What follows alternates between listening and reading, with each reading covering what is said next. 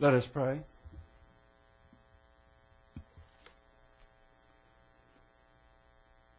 Praise the Lord, praise the Lord. Let the earth hear His name. Indeed, all glory and honor belongs to our wonderful and magnificent Lord. We are able to be here. We are able to give as we are motivated because of what the Lord has done for us in His mighty grace. So we commemorate that grace now in giving, not from a sense of compulsion, but from a sense of great gratitude. And we do this to the King of Kings and Lord of Lords, even Jesus Christ, our Savior. Amen.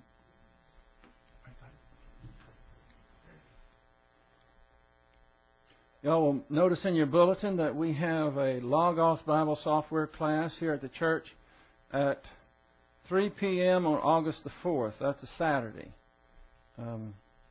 If for some reason you want to come and that's not a good date for you, if you let me know, we still have time to change that, but that seemed to work good last time.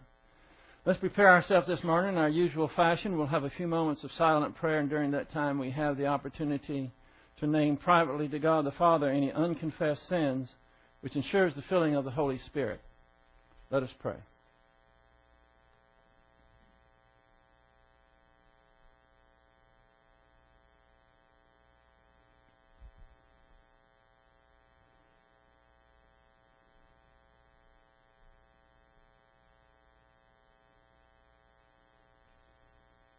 Heavenly Father, You are our God, a great and awesome God in power and in might, but also full of grace and mercy. We pray that You will help us to focus on the message this morning. All of us need to recharge our spiritual batteries. We live in enemy territory, and it's easy to get whittled down day after day. You lift us up with the solid rock of Your Word. So we pray that You will help us to focus, for we pray it in Christ's name. Amen. If you'll take your Bibles and open to Joshua chapter 7. Joshua chapter 7.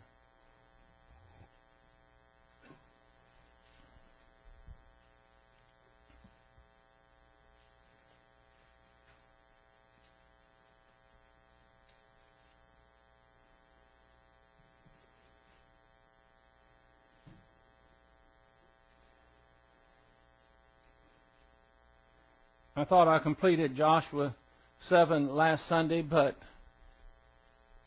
evidently I didn't, because there's a few loose ends that I was led to tie up this morning with regards to Achan. You'll remember Achan. He was the guy that saw, he desired, and then he stole.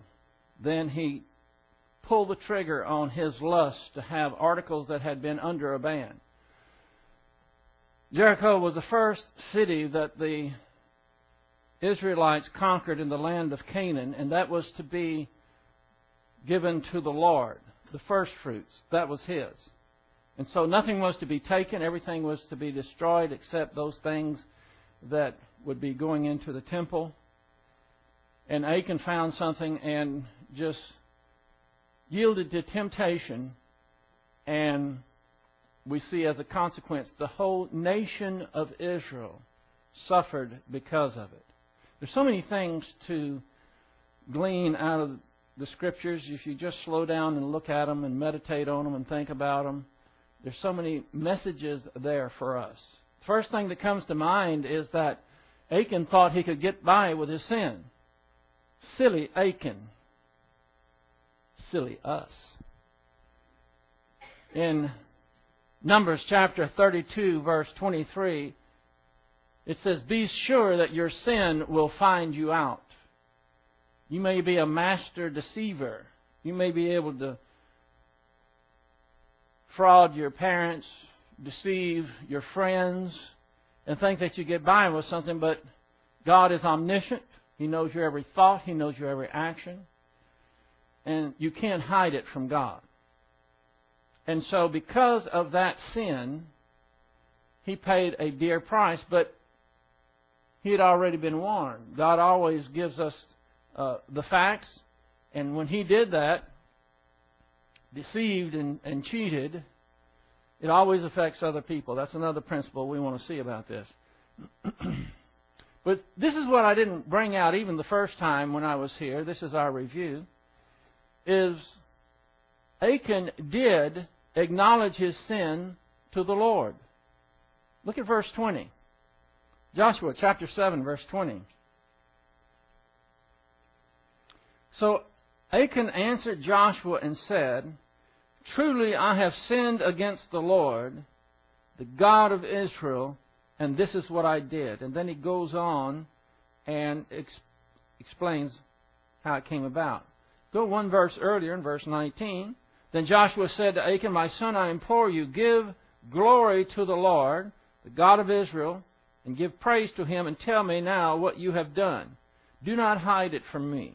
There's always a measure of relief when you unburden yourself with the guilt of deceiving or lying or cheating. And don't be deceived. Your sin, my sin, always affects other people. And it's going to be found out, and you'll feel better afterwards. It's just the fear. It's just the dread of people thinking that you have done something ill. Well, just remember this. There's no person that ever breathed, except our Lord Jesus Christ, who ever was perfect. We've all sinned. We all make it a practice of sinning, even though that's not what we desire to do, because it is our nature. We have a sin nature. And the only reason that we're able not to sin is because of what Christ did on the cross. Yes, He broke the penalty that we were under, or He was able to pay the price for us, but He did something else as well. He broke the power of sin, which means when you're a believer, you are instantly indwelt and filled with the Holy Spirit. You're also baptized with the Holy Spirit. And at that point on, you don't have to sin. You have a choice as to whether you're going to sin or not. And Achan made a bad choice. Now, he did acknowledge his sin to God. So here's the issue that I want to bring before you. Was Achan a believer? Well, you say that with certainty. I'm not sure that he was. He did acknowledge his sin to God. You have Joshua, who was very skilled. He was a professional in interrogating people. Didn't have to use torture. Didn't have to scare him or anything else. All he did was appeal to his sense of judgment and conscience. I think actually that Achan wanted to admit what he had done, because the longer you carry that guilt, the heavier it gets. And so he acknowledged his sin to God, and it's very possible that he was a believer. It could be that he just acknowledged, yes, I sinned, but did it under the sense that maybe by acknowledging it that he would be forgiven, whether he was a believer or not. But let's take the idea that he was a believer. If he was a believer and he acknowledged his sin before God, was he forgiven? Yes, of course. It applies in the Old Testament believers as it does in the New Testament believers. When a believer acknowledges his sin to God, it's forgiven. Now, why is it forgiven? Just because he acknowledged it? Because Christ paid for that sin. Well, he hadn't yet in Achan's time, but he was going to the cross, and when he went to the cross, he paid for that sin. That's the doctrine of unlimited atonement. Now, here's the dilemma. What happened to Achan? He was executed, wasn't he? He and his family members who were involved in this, it wasn't his wife, but some of his children were. So what is the important lesson we can glean from what we see already in this short account? Just because you acknowledge your sin to God does not mean that the consequences go away. How did this work for Achan? this mindset. Well, I want this so bad, I'm going to go ahead and steal it because after I do and I bury it in the ground, I can always rebound. How'd that work for him? Huh? If he did that, that was his mindset when he stole it, then acknowledging a sin in that sense is not acknowledging a sin. It's a con job, and God is not conned. You see, what God wants from us is humility. He wants us to take responsibility for our sin. And any time we use what we think is a cute little gimmick, yes, I'll sin, I'll do this, I'll do whatever it may be, but I can always rebound. Ha ha. Ollie, ollie, oxen free. This is why God has recorded this in His Word for us to realize. Sin is a very serious issue. And it spills out into so many people, it is as if it is contagious. Your sin can cause someone else to sin. When there's someone in your group that is being obnoxious, being caustic, they're just bringing everybody down. And they can cause other people to sin because the next thing you know, when you have a friend that is sinning, it's hard for the rest of the group to stay in fellowship. You want to judge that person. You want to maybe choke that person. So there's much to learn from this account. Now, something else that we can remember, or should remember, why did God execute him? Well, it was because of His justice. We realize that. But there's another aspect to this that we need to recognize as well. Because some people, I know, when they see what happened to Achan and even his children, God's justice is thorough. And there was nothing left of them. Even after they stoned them to death, they took the bodies and burned them. God was making a point here. And this is something that will help us understand what He did better. We need to realize that God means business. And that's hard for us to grasp in a society that is so lax as it is today. People just about get away with murder a lot of times. You can murder someone today, and you can even acknowledge it. You can confess it. Yeah, I murdered them. Okay, you're going to prison, and I don't know, maybe give them 40 or 50 years or something like that. And what, they're out in 7 years? Some people can calculate if they have to murder someone in order to steal $1 million, they'll do it because they'll never make $1 million in 7 years, and they can go to prison, have 3 hots and a cot, and they're good to go. They don't mind it. Of course, if we were living under God's principles, what would happen to someone who murdered anyone for whatever reason? Yeah. Capital punishment is a biblical principle. You take someone else's life, then God says your life is forfeited. I think if they say that we still have capital punishment. Well, what we have isn't capital punishment. I am proud to be in Texas where at least we still do execute people. But even then, 20 years after the fact? And someone may have butchered a whole family. And yet, after the end of 20 years being taken care of by the state, they're just put to sleep. I guess that's how they put animals to sleep. I don't know. See Kathy here, I'd ask her. The thing is, we are not accustomed to justice being administered. Therefore, we need to realize that that's not so with God. God is just. And here's one reason it's important for you to realize this. If we can't believe God when He gives a command, when He gives a warning and He says, you shall not do this or this is going to happen, if He doesn't carry through on that, then why should we have any reason to believe Him when He says, he who believes on the Son has eternal life. That's a promise too. He has to be faithful in everything he does. And parents, this goes doubly for you. When you are dealing with your children, you have to be very careful in what you say with regards to retribution. If you tell your child, we're going to be away for the night, and I don't want you to have anyone over here. I don't want you to have any parties. Because if you do, you're going to be grounded, and I'm going to take away your cell phone.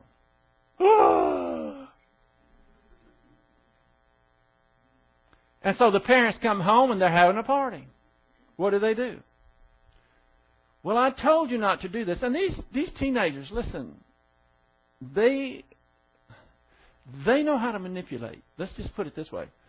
They're not always smart in all things, but they are smart in trying to garner pity for themselves. Of course, I don't have to tell you parents that. The back row on the right here is kind of cringing right now. But they know it's true. I don't have to tell them.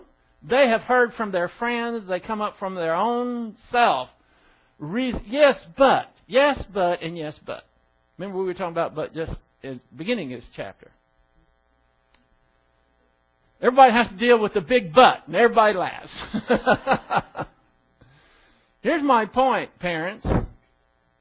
If you don't carry through on what you say, then why should your children believe anything else that you say? You have to be consistent. You have to be faithful. And that's what God is doing. And so even though we may be uncomfortable with what happened to Achan, even though he was humble and he acknowledged his sin to God, he still bore the consequences of his sin. Because God is going to show that He doesn't mess around. When He says something, you better believe it. And the whole nation was learning a lesson from that. And that's why it's recorded for us to learn the same lesson. God takes His word and sin very seriously. So we really have two options, don't we? Children have two options with regards to their parents. Christians have two options with regards to their heavenly parent, that is, God the Father. We can either obey Him and receive blessings, or we can disobey Him and receive wrath. Somebody says discipline. Well, listen, if you've ever been disciplined by God, you'll be more prone to call it wrath. God knows how to chastise. And today, we have so many parents that have lost the concept of what I'm teaching today. They get sloppy, and their kids are always there trying to push the envelope a little further, get by with a little more. And parents today, and even that goes with husbands, teachers, all across the board, feel like when they assert their authority and require justice, then there's some kind of ogre. There's some kind of monster. And that's because people have got so far away from what justice really is. But you know what justice is? It's a protection. It's a protection for those who are under someone's authority. And if you don't, listen, I've said this, I don't know how many times I've said it, but I'm going to keep saying it. If you're a parent, if you're a teacher, if you're a husband, whatever you may be, if you do not exercise your authority, you will lose it. Exercising authority is not a bad thing, it's a good thing, but it has to be done in the right way. It's never done in anger. Now let's see how many toes I can step on right now. This is just something that grades on me, and I don't think it's right. It has to do with parents, so I'm going to throw it out there just for the last little bit of tidbit here. It seems to be fashionable, thank you. I knew that didn't sound right. Seems to be fashionable today for parents to not give their kids command, but to ask them to do something. Johnny, will you please take out the trash? Do you know I've took out the trash in my home hundreds of times. And I don't know how many times my dad would have to remind me, and he never once ever asked me. He never once asked me to do anything. Well, yeah, later on in life he did, but when I was still under his roof, he didn't. He would give me commands. Take out the trash. Yes, sir. That's the way it works. But today, Susie, will you please clean up your room? I would love to see Susie at one time say, no, I don't think so. I'm not in the mood. And she would be perfectly within her rights because, after all, it was a question. Will you do it? No. You give me a choice? No, I don't think so. But what usually happens is Susie just ignores her. And the mother, Susie, was it Susie? Yeah. Susie? Susie, will you please clean up your room? See? Oh, well, if you put it that way, no, I don't think so. It's still a request. That's how far we've gotten away from people with authority wielding that authority in a just way. And that is what the Bible is teaching us this morning. Is righteous, and it is just, and it is godlike. Not to do it in anger, not to do it in abusive way, but just do it. If you do that, then you know what your children are going to know? And they will even probably tell their friends. My mama means business. My daddy means what he says. It will protect them. It will keep them out of trouble. Okay, so that's our two options. We are either part of the problem or we're part of the solution. God put it this way in Matthew chapter 12, verse 30. He who is not for me is against me. There's no neutral ground. There's no, well, yeah, I'll do it when I get around to it. You obey or else there's consequences. And that is a demonstration of love. Sometimes they call it tough love. Okay, those are the loose ends I wanted to tie up in chapter 7. Now we're going on to chapter 8. So look at chapter 8. I don't know if you've been putting the titles down. I've been giving you for each chapter what they consist of.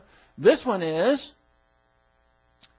chapter 8, God turns defeat into victory. The Israelites were to manage to be defeated. But God always can turn that around. Let me put a map up here for you for a moment.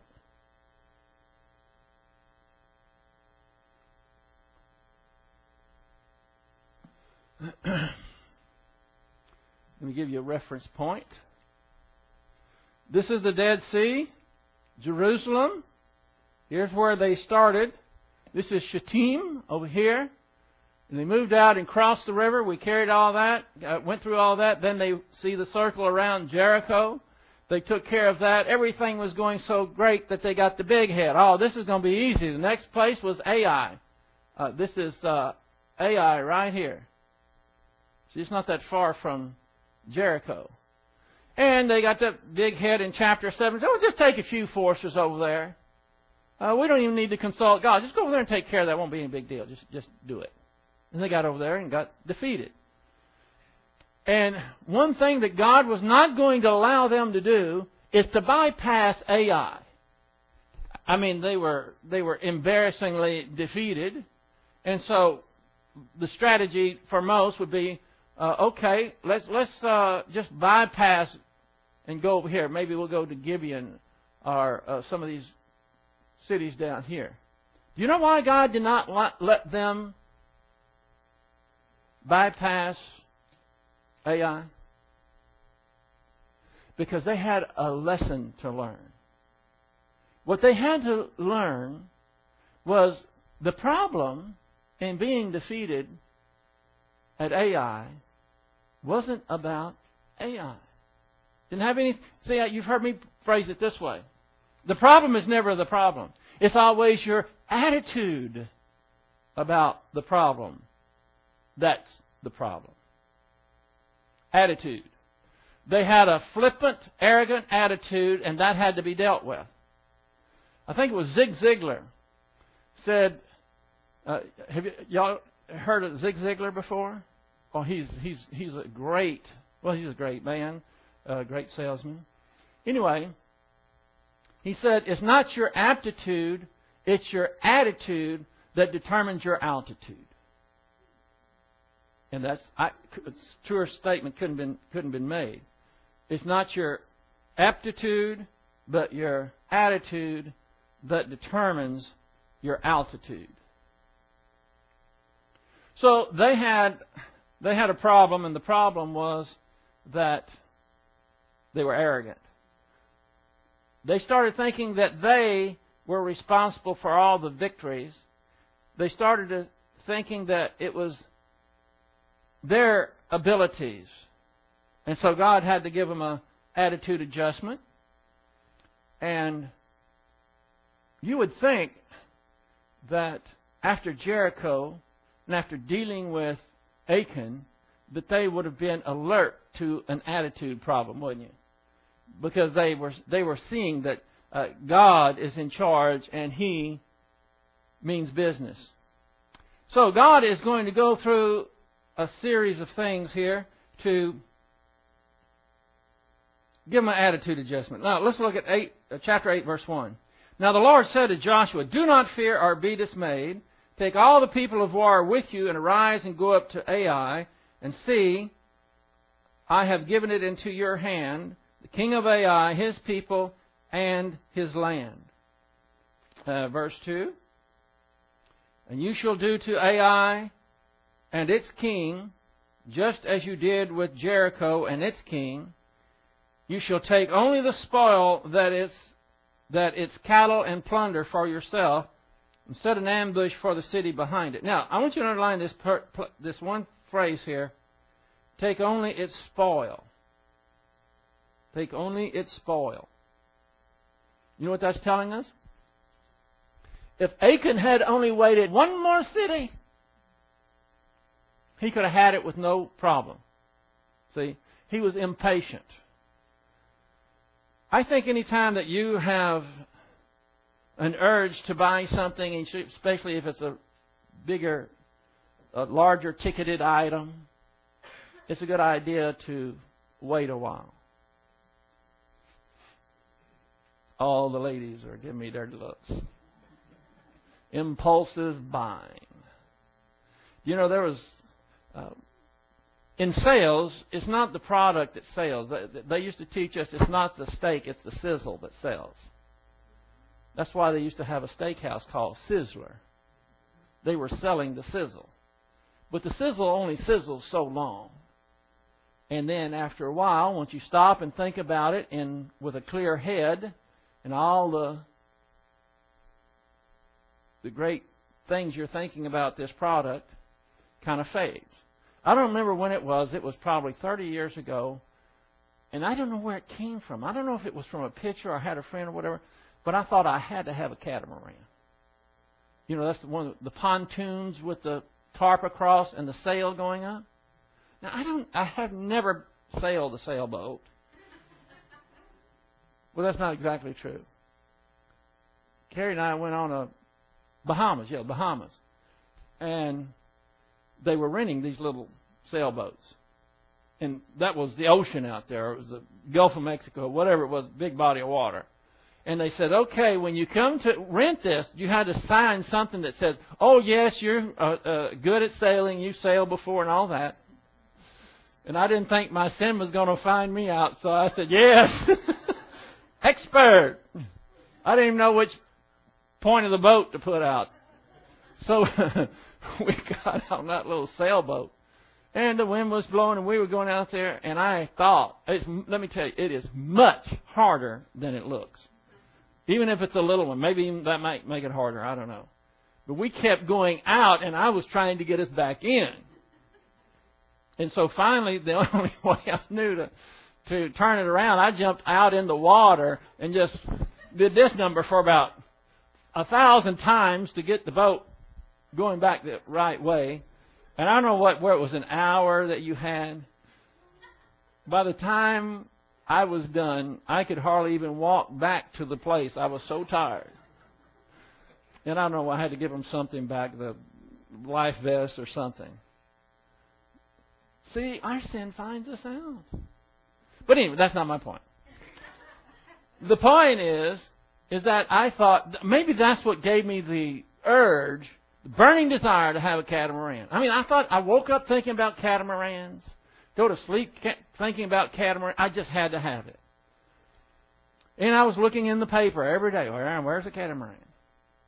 And they were so hard to find that the longer it took to find a catamaran, I'm not talking about a big one, I'm talking about one that you haul on a trailer, the less important it seemed to be.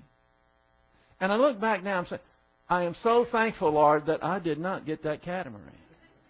Now, what would have happened if I'd have got it in while I was still, the sizzle was there, and I really didn't think it through?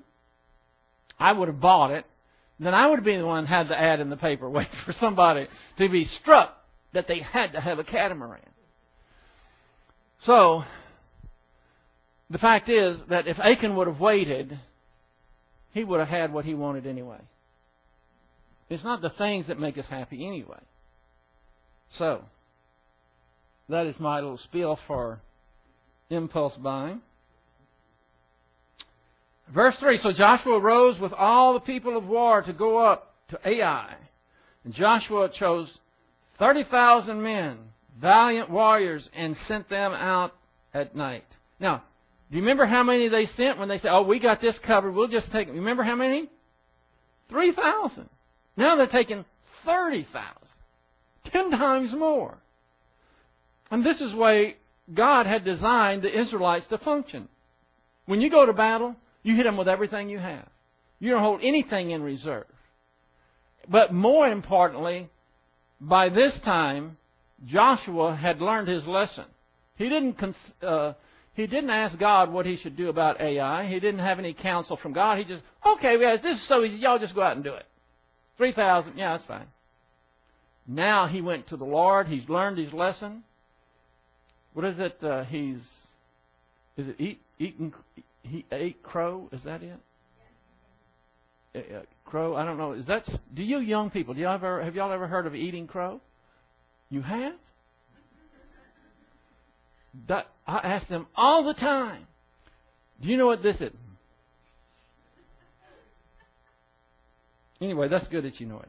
He ate his crow. He had crow pie. Now he is ready to listen to God, and he's going to hit Ai with 30,000 people. Now, the rest of this, for so many scriptures, is just giving the logistics with regards to how the battle went and the maneuvers and so forth.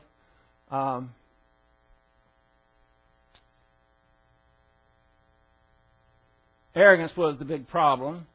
We drop down to verse 25.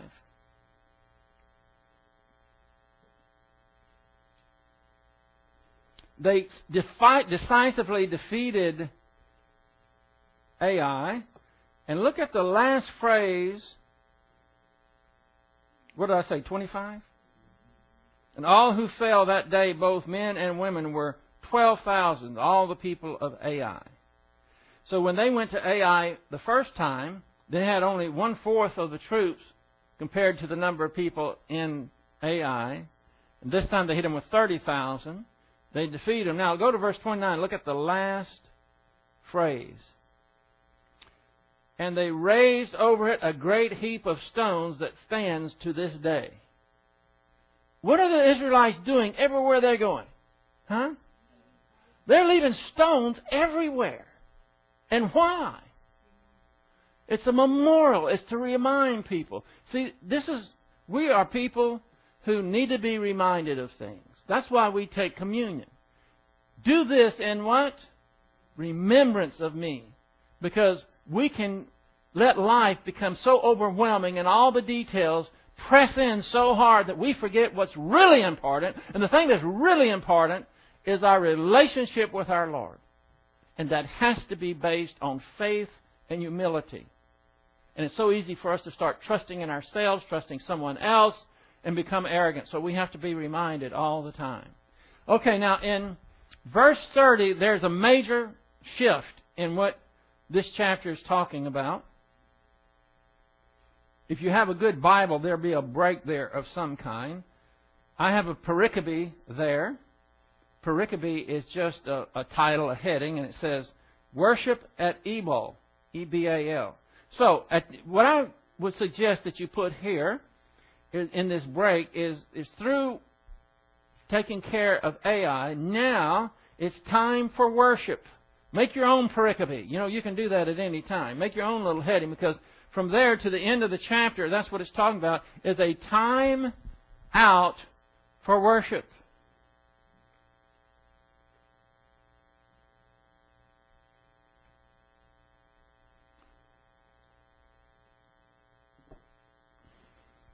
I have to give you a little background that would be helpful for you here. And that is that in Deuteronomy chapter 27, verses 2 through 8, was the command. Moses had commanded Joshua, when you cross the river, you need to go to Mount Ebal and there'll be a time of worship. He told him where to go, he told him what to do, but he didn't tell him when to do it. So here you have the second victory of the Israelites over Canaanite city. And what do you think all the rest of the cities in Canaanite were doing when they heard that Jericho fell? Now they heard Ai fell. What do you suppose they were doing? Yeah, they were trembling, all right. But we'll see in chapter 9, verse 1, that they started amassing their forces together. The first thing we see in chapter 9 is they're no longer on the defensive, hiding behind the walls. They finally figured out, hey, this isn't working. We better mass all of our power together and hit the Israelites. That was their strategy. Do you think that Joshua, who was an expert military man, that somehow he didn't know that was happening? Of course he knew it.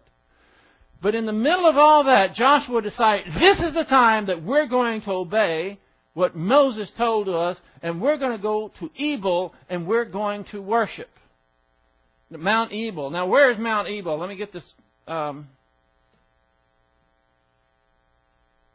me get this map back up here.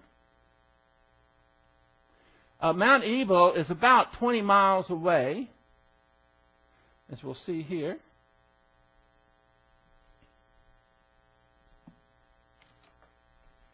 Here they are, and they hit Ai, conquered Ai, and then they're going to go all the way up here. This is Mount Ebal, and this is Mount Geraim, and two mountains here, and this is Shechem. This is where they were told to go and worship, so he decided, I don't care what happens, we're going to obey and let God sort out the rest. Does that remind you of something that they did right after they crossed the river here before they went to Jericho? What did they do? They shut down and obeyed. All the young men were going to be circumcised because they weren't during the time in the wilderness. And do you remember why they weren't? Because the circumcision was a sign of grace and humility and the relationship that Abraham had with God, and his descendants would carry that out. And they didn't have that in the wilderness. The only reason they were in the wilderness is because they didn't trust God. They could have gone over and taken the land earlier, but they didn't. So it was a curse on them. So they said, okay, we're going to do that. So here you have most of their military were not able to do battle, and for all they knew, all these pagans here were right there ready to take them. Did God protect them? Is He going to protect them here? Absolutely, He's going to do it. Now, let's look at verse 31. Well, just verse 30. Then Joshua built an altar to the Lord, the God of Israel, in Mount Ebal, just as Moses, the servant of the Lord, had commanded the sons of Israel as it is written in the book of the law of Moses. That's Deuteronomy 8:27, 2 through 8. An altar of uncut stones on which no man had wielded an iron tool. They offered to burnt offerings on it to the Lord and sacrificed peace offerings and so forth. I want you to underline altar of uncut stones. Altar of Why did the altar that they were going to make there have to be uncut stones? Two reasons. Number one, that's what the pagans did. And God didn't want any of His altars looking like pagan altars. If you ever went down to see any pagan pyramids or altars or anything, you'll always see that they carve things in it. Carrie and I went down to Chichen Itza. That's down south of Cancun. And they had pyramids there. And all these stone things, I guess it was the Mayans. I don't remember whether it was the Mayans or Aztecs. Anyway, they had these monster-looking creatures all over it. What they call gargoyles. You know what a gargoyle is? Young people, y'all know what gargoyle? Okay. Good. 2 in a row. They're grotesque-looking figures. And I think that's part of the demon worship that they performed. That's what the pagan altars look like. God said, we'll have none of that. You don't cut any stone on your altars. And number two, cutting a stone in worshiping God would allow man to get works involved in it. When man built an altar to God, what they did was stack stones. They didn't do any work with regards to cutting images or anything. If they cut images and so forth, it'd be like, well, yeah, you worshipped at that altar, but look at the image I cut. Who could miss? So that's the two reasons that uncut stones were important. Go down to verse 14.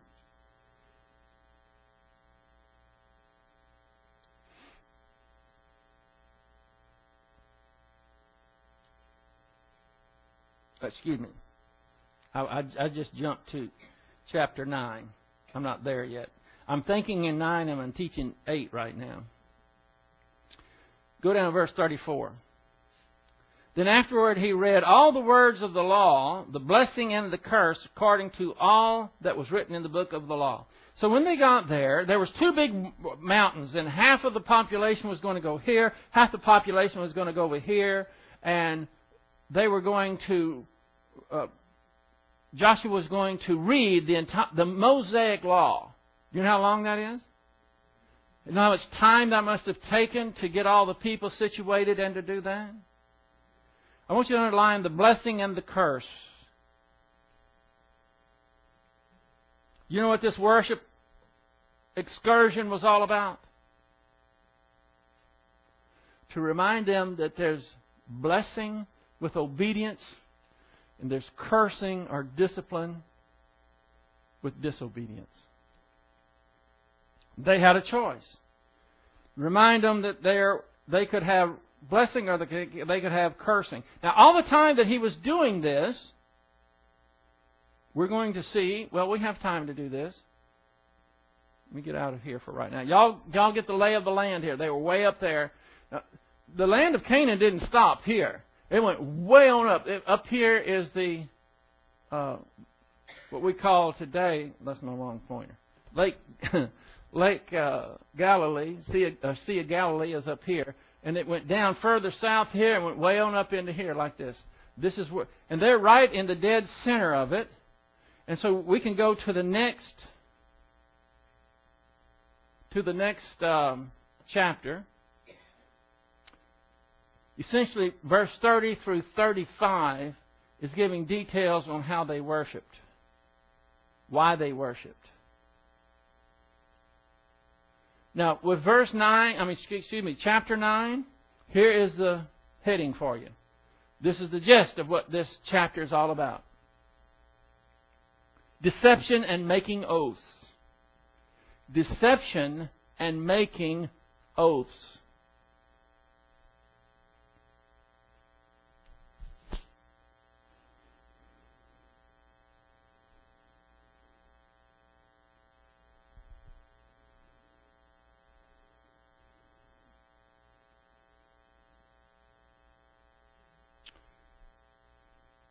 We have the enemy going on the offensive here in verse 1. Look at this, of chapter 9.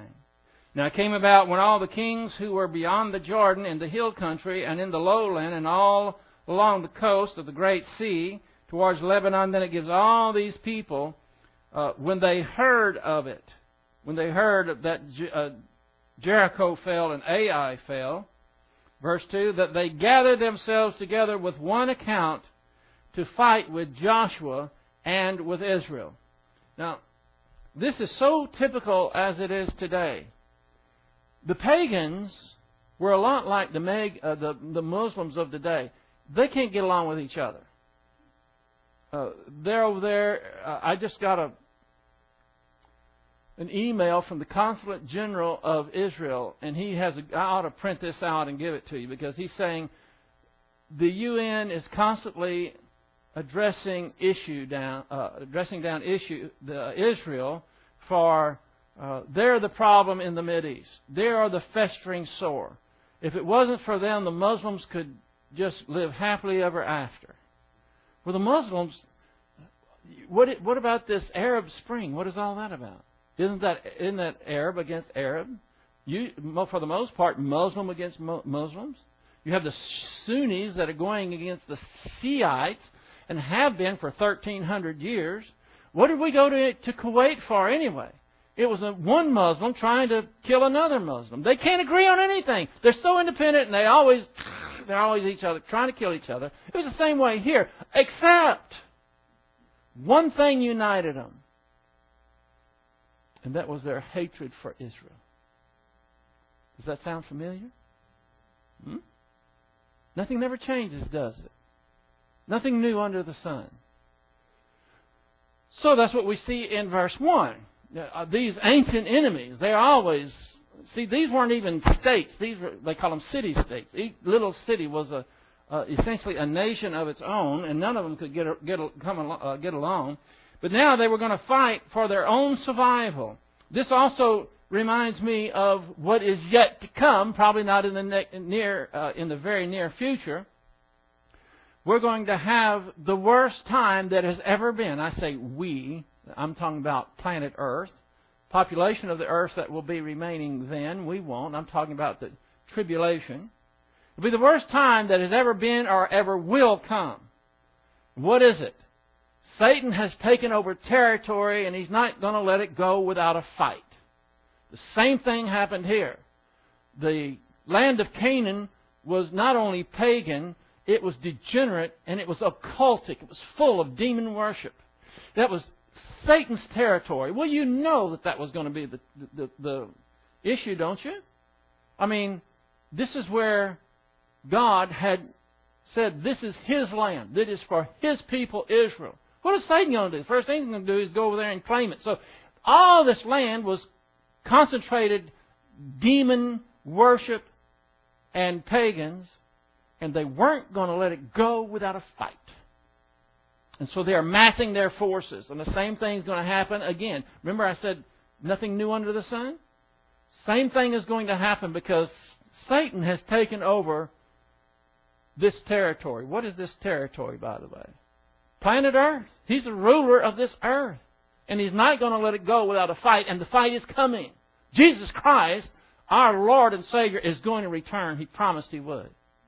And when He returns, He's not going to come back and go to the United Nations. Let's have a sit-down powwow, some kind of negotiating thing.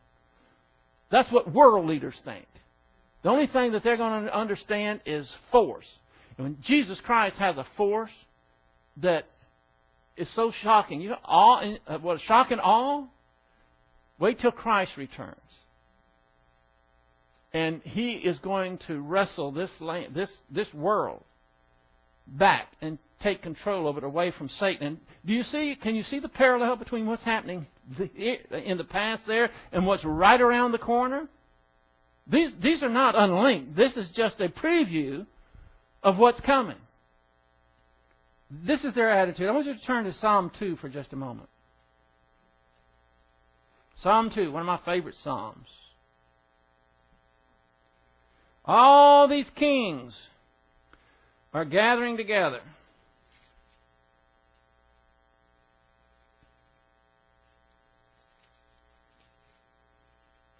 You think God was worried?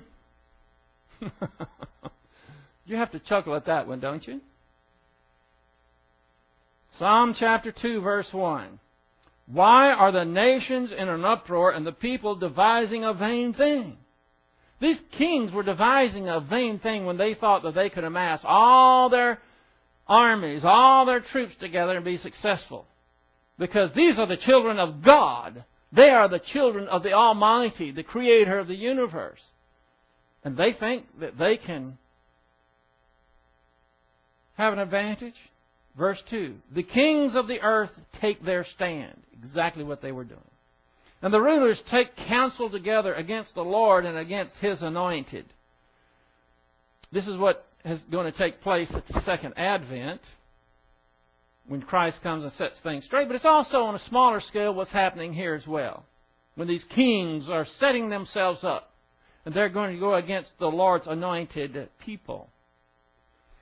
Verse 3, let us tear their fetters apart and cast away their cords from us, as if they can do something on their own. Look what verse 4 says. He who sits in the heavens, what? Laughs. Don't you love it? Huh? Aren't you so glad that our great God is not intimidated by all the kings on the earth put together? He has a power they can't even imagine. He who sits in the heaven laughs. The Lord scoffs at them. Then He will speak to them in His anger and terrify them in His fury. But as for me, I have installed my King upon Zion, my holy mountain. Now this has other areas that it refers to, but I think you can make a case that it refers to what we see in verse 1 and 2, don't you? The pagans set themselves. They're going to annihilate God's people. And God sits in the heavens and laughs. And it's so interesting how this came about. What we're going to see, I've got to stop here, but what we're going to see, you would think that there's going to be a showdown between all these kings and Israel, wouldn't you? Isn't that what you would perceive? Are y'all still awake? All right. That's what you would think, isn't it? But that's not what happens. You know who they're going to attack? The Gibeonites. They're not even going to attack Israel. All these kings are gathered together, and they're going to attack the Gibeonites. Well, why? The Gibeonites are part of the land, the people of Canaan. What's going on there? Well, you just have to tune in next time. Isn't that something, the twists and turns that it takes? God is laughing so hard because they're all amassing. We've got this huge problem. We need to fight against the Israelites. A little twist happened. Now they're fighting against their own people. All these kings attack Gibeon. I find it interesting, don't you? And if you this isn't an ancient book. This is a today's book. All these things were written for our admonition to learn. And we've learned about sin. God takes sin seriously. We can't think that we can just confess it and we're fine. No, there's consequences. And your sin affects everyone else. God means business. There's a time to worship. Even when you think it's not. And even when the enemy forces are amassing, and you have enemies. If you're a believer in the Lord Jesus Christ, you have enemies. And here we are at Country Bible Church, and we are worshiping this morning. We worshiped in song, and by the way, Bruce, we appreciate you leading us in music today. You did a good job. We are here worshiping. When you gave, that's worshiping. And now we're studying the Word, and that's worshiping. And while we are worshiping, there are forces of darkness, and I'm not just talking about the people out there that have it in for you, but the demonic forces that are scheming, and they're conniving in how they're going to have you for lunch. What is God doing up in the heavens? He's laughing because you are His child. They can't touch you unless He allows it. It's not them that we need to fear. We need to fear the Lord. Take Him seriously and obey Him. Please bow your heads. Jesus Christ is the Son of God. Voluntarily went to the cross to take on your sins. He died, He was buried, and resurrected. Anyone in this room, anyone in this hearing that puts your faith and your faith alone in Jesus Christ have eternal life. It cannot be lost, and it doesn't have to be maintained. It is a gracious gift from our gracious God. And you can have it simply by receiving the free gift of salvation through faith in Jesus Christ. What a God. All the promises that are there. We are our own worst enemy when we neglect His Word, are distracted from having a relationship with Him. Father, help us to learn from these people who had to learn the hard way. Because of your mighty Word, we can avoid many pitfalls. So we pray that you will give us the good sense, the momentum to feed on this Word. Not just as the hearing this morning, but to continue to think about it. Read it, look it up, and meditate on it. For we pray this in Christ's name. Amen.